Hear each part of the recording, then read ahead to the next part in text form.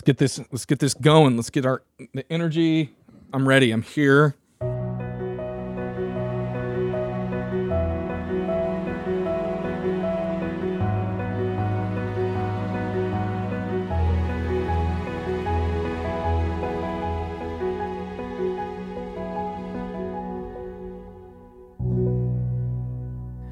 Hello and welcome to a Bridgerton podcast. I'm Ben Butler, one of your hosts, and with me is Robert Christmas. Robert. Hello, Robert. Hey, how are you? I haven't been called Robert since I was like in middle school. Anyway, I'm fine with that. Yeah, Robert. Robert's fine.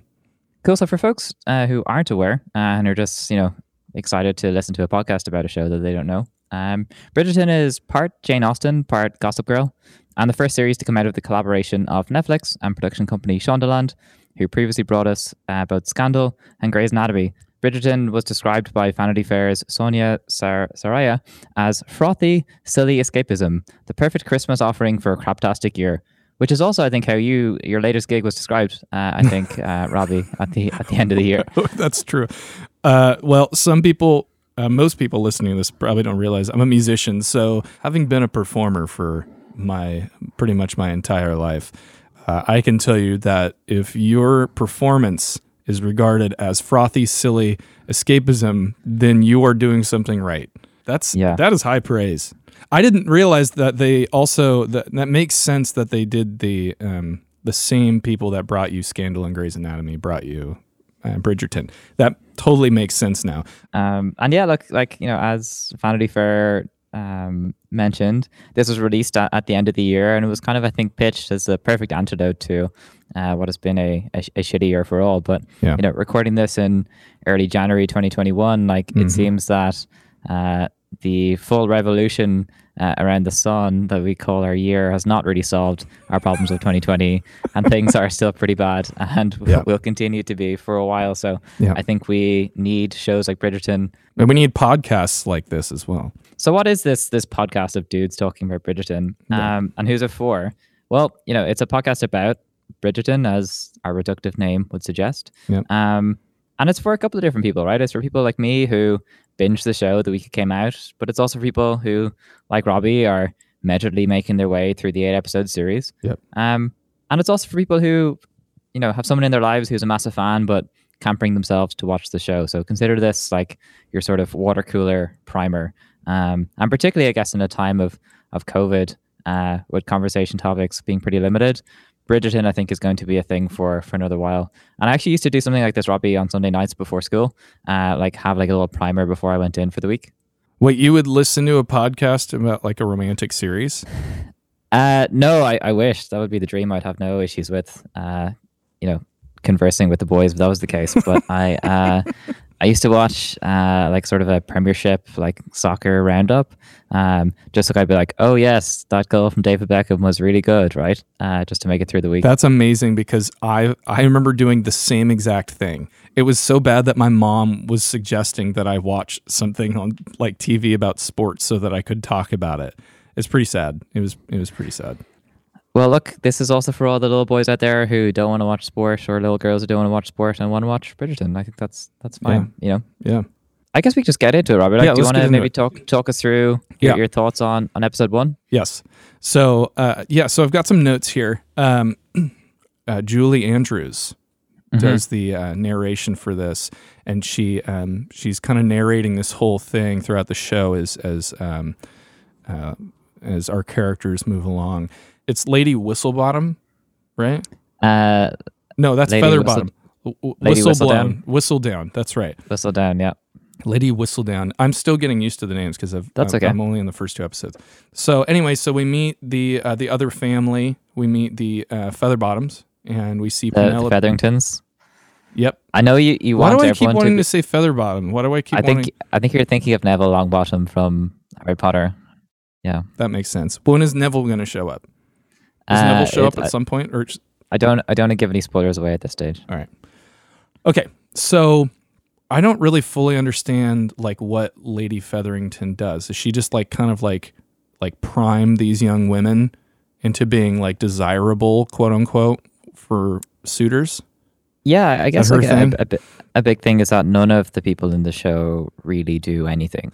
They like by virtue of being the sort of landed gentry is the term, who like own land and are just like members of the aristocracy. They don't do like doing things is for poor people. Right. So Lady Featherington and all the other sort of mamas in the ladies. In the ton. Yes.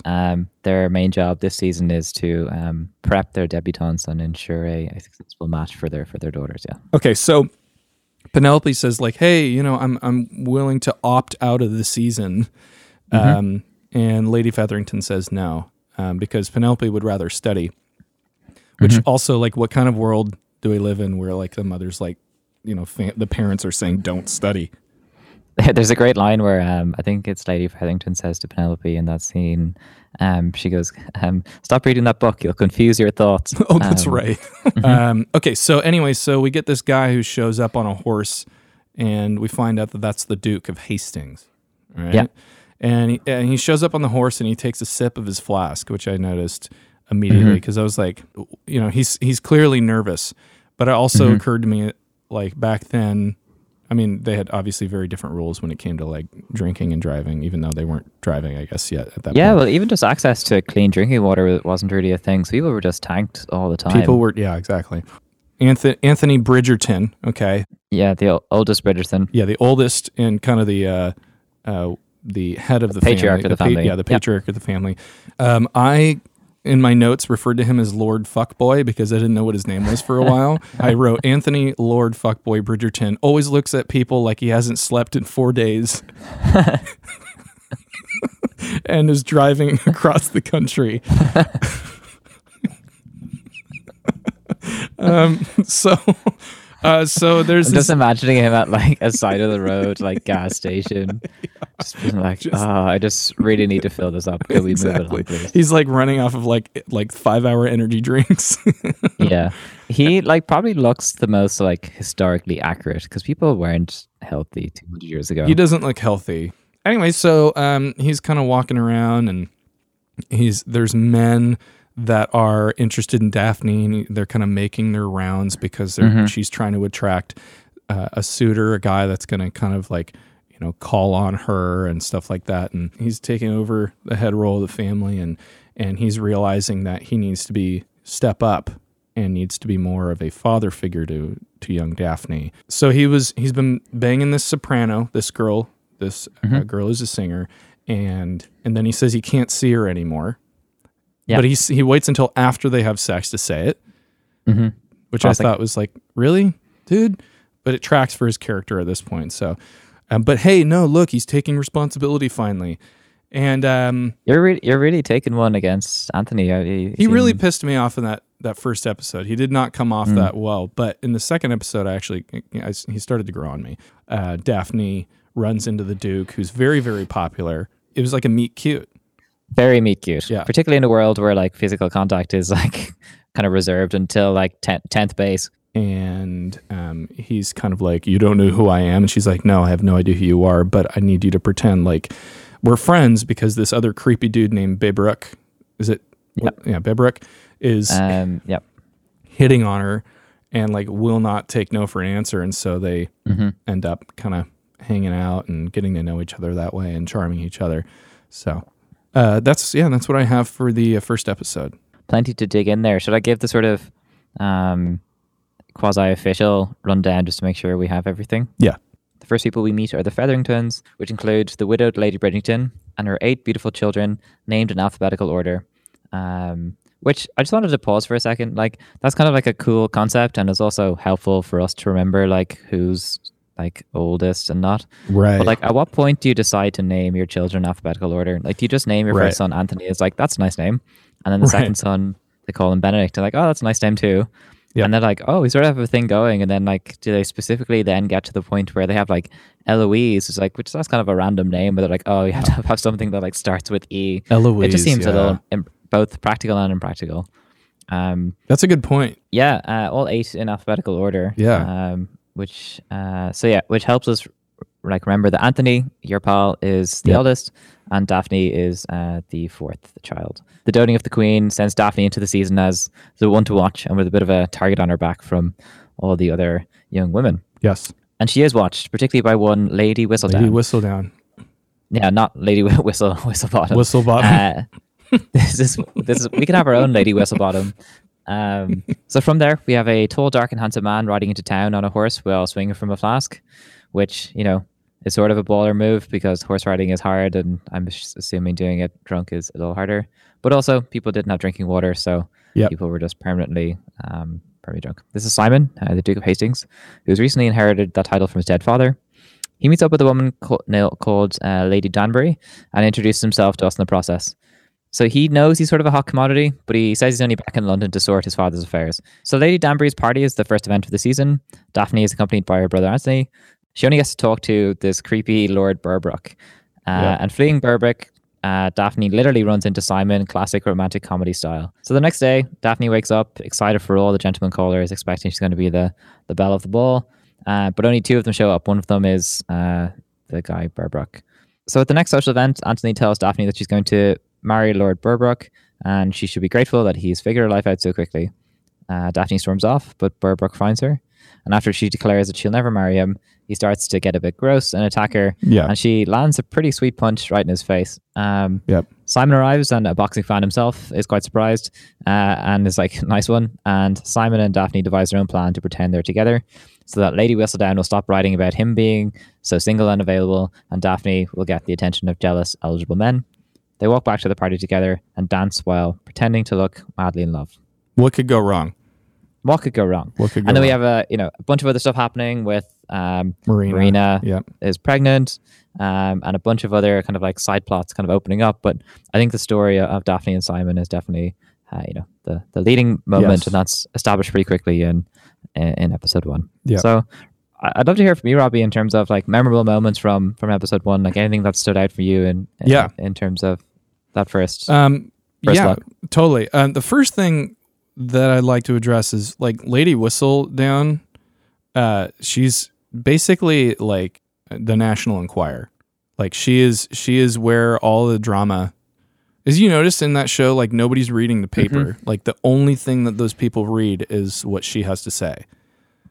They're getting all their news from one source. It's pretty bad. The fragmentation of the media we see today is definitely having its. And I do want to get into this and talk a little bit later in our series of the historical context that Bridgerton is set in and how much is really going on in the world, including like pretty big Napoleonic wars that people should have their attention maybe a little bit more focused on, rather than like which 16-year-old is the hottest, which is essentially what the Queen was spending her days doing. Right. The way like in the US, I'm sure other countries, world leaders have to publish their schedules of like what they're doing like day by day.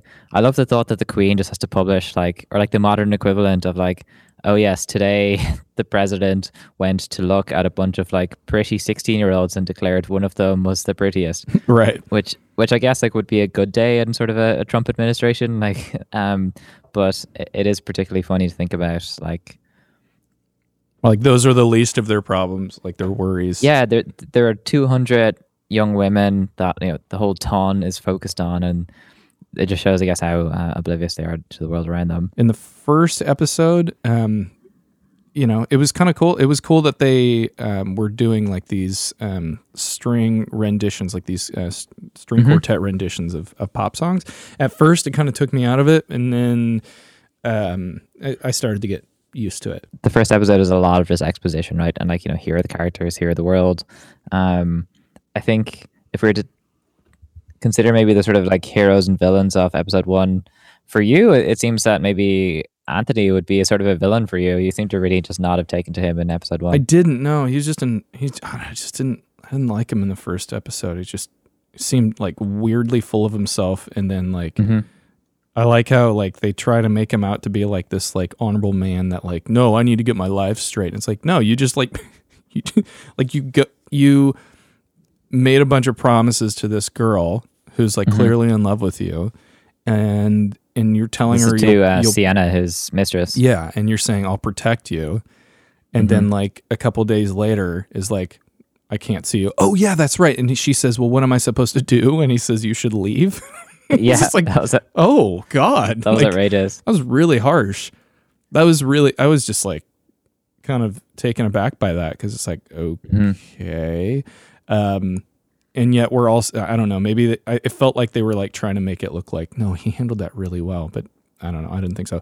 But yeah, I thought Anthony was kind of a villain he's not technically a villain, but he just annoyed me.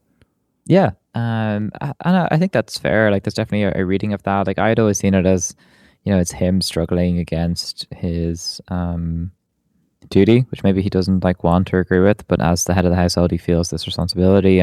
But yeah, I agree, he doesn't come across super well. Anyone that stood out to you as particularly warmed to from episode 1? I really like Lady Bridgerton, the mother. Mm-hmm. I like her a lot. She just seems very warm, and she seems very supportive of her kids. Mm-hmm. And she seems like a strong character. Yeah, I really like Lady Bridgerton, and you see that throughout the series. She's very much there for her kids, and in a non-traditional way, I think, for the time as well. You want to say to close out episode 1? Yeah, that was pretty much it. Season 1, episode 1. Cool.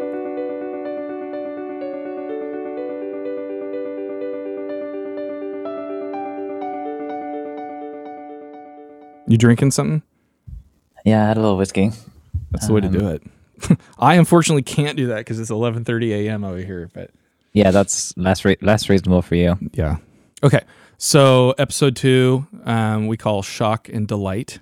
I like that already. And by we call, you mean that's what the episode is called. We just haven't decided to call it Shock and Delight. Yeah. Yes. And boy, does it deliver. So they do a flashback, and it's Simon being born, and his father, who's a major dick, comes in while she's giving birth, and he's like, I need to know, do I have a son? It, like, my blood was boiling during that scene. I was like, dude, shut up. Like, just he's so bad, but like, good on the guy who plays him, for because he really does a good job at making you hate him. Later, his mom dies. Okay, so Simon's mother dies after childbirth. Turns out that like he doesn't really like, Simon had a stutter and he was very quiet, and his father is just disgusted by him. He thinks he's an imbecile. One of the things I noticed in this episode is that they say the women don't understand like how you could be pregnant.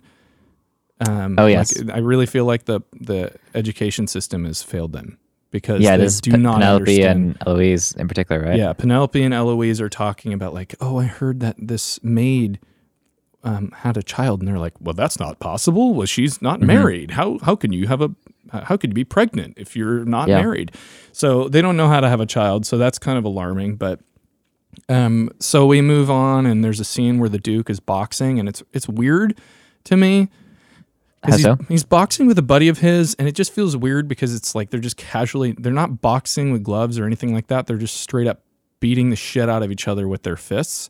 And like neither of them are taking, like, there's no cuts, there's no bruises, and there's no blood, there's no sweat. They're just punching each other in the face, and like it's no big deal. And their hands look fine, and yet they're like the most beautiful people. Right. Yeah. So that was kind of weird. Well, I think, that's have you seen a boxer? The main point of that episode is, or that scene, I think, is just like, here are these like beautiful men being topless. Right. And yeah, I believe boxing at the time, they didn't have gloves, so everything was very kind of bare knuckle boxing. Right.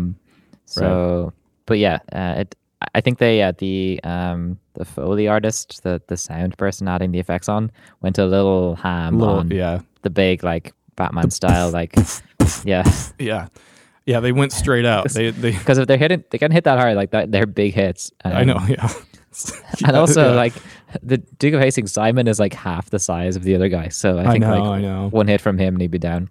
They both look great. So yeah, the purpose they both of look the great. scene is definitely fulfilled. Anyway, so there's a scene at the ball where Simon and Anthony are talking. Anthony's like still pissed off at Simon about it, and Berbrick shows up, and he's like, well, I'm still planning on marrying your sister, and you promised me that this would happen, and you're gonna do right on this. And then Simon spills the beans that he witnessed Berbrick put his hands on Daphne, and she punched him, and then Anthony is like, oh, okay, no, you will never take another step towards my sister ever again. You'll never even look at her.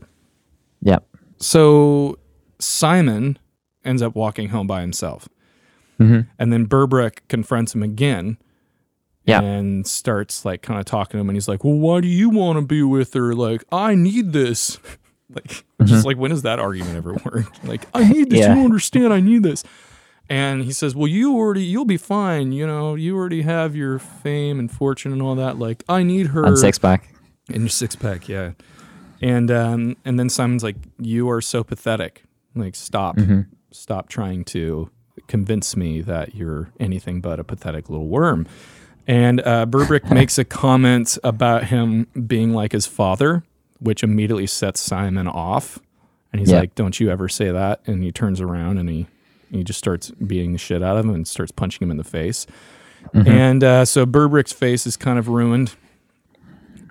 More ruined than it was. Yeah, exactly. Anyway, so later on, Berbrick shows up at this picnic and threatens to tell Lady Whistledown that Daphne came on to him when they were alone, and if they don't go through with the wedding, which just nothing. Can you imagine? Like, how did you two meet? Well, I threatened to ruin her family. Yeah, exactly. I threatened her entire family. So anyway, so Lady Bridgerton devises a plan with her friend to try and find some, dig up some dirt on Berbrick, and they do find some. They find some very conveniently. Yeah, very conveniently, like way too quickly. Like the maids start talking, and turns out that he has a child with a woman that he sent away before the child was born, and then next thing we find out, Berbrick is left, and it looks like he's not going to pursue the whole Lady Whistledown drama as of yet. Yeah, it's a sort of a nuclear war technique or a Cold War technique of like, okay, well, we both have these nuclear armaments, like, yeah. And so anyway, so the episode kind of ends with Anthony and Lady my notes accidentally auto-corrected her last name to Bridgestone. I don't know why. Lady Bridgestone Tires. We got to see if we can get a sponsor from Bridgestone now. Yeah, I think this is exactly the demographic that Bridgestone Tires want to attract. Turns out that Simon's father, the Duke of Hastings, is dying, and he goes to visit him, and his father on his deathbed is like, I'm so proud that you're passing on the name. And then Simon leans forward and he whispers and he's like, yeah, that's not going to happen because I'm never going to marry and you're a piece of shit. One thing I wanted just to kind of call out of, like, if your goal is to fuck over your dad, like, surely you could just like say that to him or like tell him literally anything just to really fuck with him. And then like why deprive yourself of the happiness? Just being like, oh yeah, like all the efforts are in vain. I'm going to have no children. Ha ha ha. And then like the dad dies. But once you make a vow, like that's a big deal to gentlemen. So he kind of screws himself over there a little bit, I think. And then Simon stands there and seems pretty kind of, happy with himself and then walks out, and then that's the end of the episode. Cool. Yeah, that was super helpful. That one definitely, I tracked that more. Yeah. Yeah, a couple of things I wanted to sort of dig in, like in the present day, Simon and Daphne are continuing their ruse. Banterful back and forth about how many balls they should attend together and whether you should send her flowers. And he has this line about, oh, if I was actually trying to seduce you, all I'd need is 5 minutes alone with you in a drawing room. Oh, I must have missed that. Yikes. Yeah, it's very sexy and hot and heavy. But at the same time, like all I wanted was some sort of like Family Guy style clip where like he says, all I'd need is 5 minutes alone with you in a drawing room, and it just cuts to him like playing Jenga or something and being like really good at it. Oh. And like as we've seen, like Daphne and the rest of like the young women like don't know what sex is. So like that line like doesn't mean anything to her really. He might as well just be playing Jenga. What are we gonna do in the drawing room with you? And it's like him in a drawing room, like he's juggling. Fun fact, I always thought a drawing room was something to do with, art or illustration, but it's actually... It's not? No, it's a room that you like withdraw into. So men and women would have dinner together, and then after dinner, the women would withdraw to the drawing room, and the men would kind of go to like a billiards table, the kind of billiards room or something. And I believe that's where the term drawing room came through. Like the room that you withdraw or go into, not necessarily illustrate. Definitely our favorite, I think, so far, Lady Bridgerton devises a plan to get her servants to gather dirt on Berbrook, which, as we've noted, is super convenient that he had a secret child, which he banished and doesn't support. Yep. So again, we see the sort of double standards here of, the women don't even know what sex is, right? But the men like are fucking all around them, can have secret children. Like that wasn't really the issue. The issue was he just like sent her away, didn't pay for it, which is just pretty bad. Penelope finds out that Marina is pregnant. That's right. But doesn't know what that is. And so neither Penelope nor Eloise or Daphne really have any idea what sex is. It is crazy. We talk about how most of the young women in this show don't know what sex is, and the men do. But I will say that nobody in this show knows what a carb is. Nobody knows what a carb is. Everybody's just like so ridiculously ripped that the only explanation that I can think of is that they just eat celery.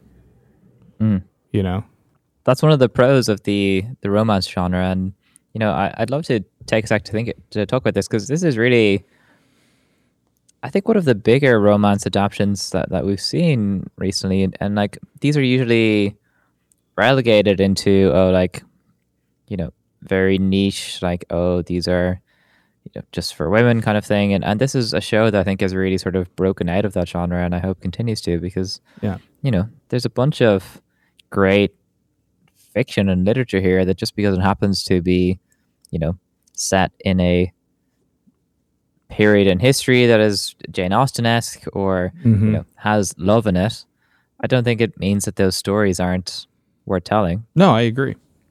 Totally agree. Like the show is ridiculous, and I will happily happily admit that it's ridiculousness, but it's enjoyable, and just because I think it's a romance genre, I hope it's I hope people aren't self-selecting out of it.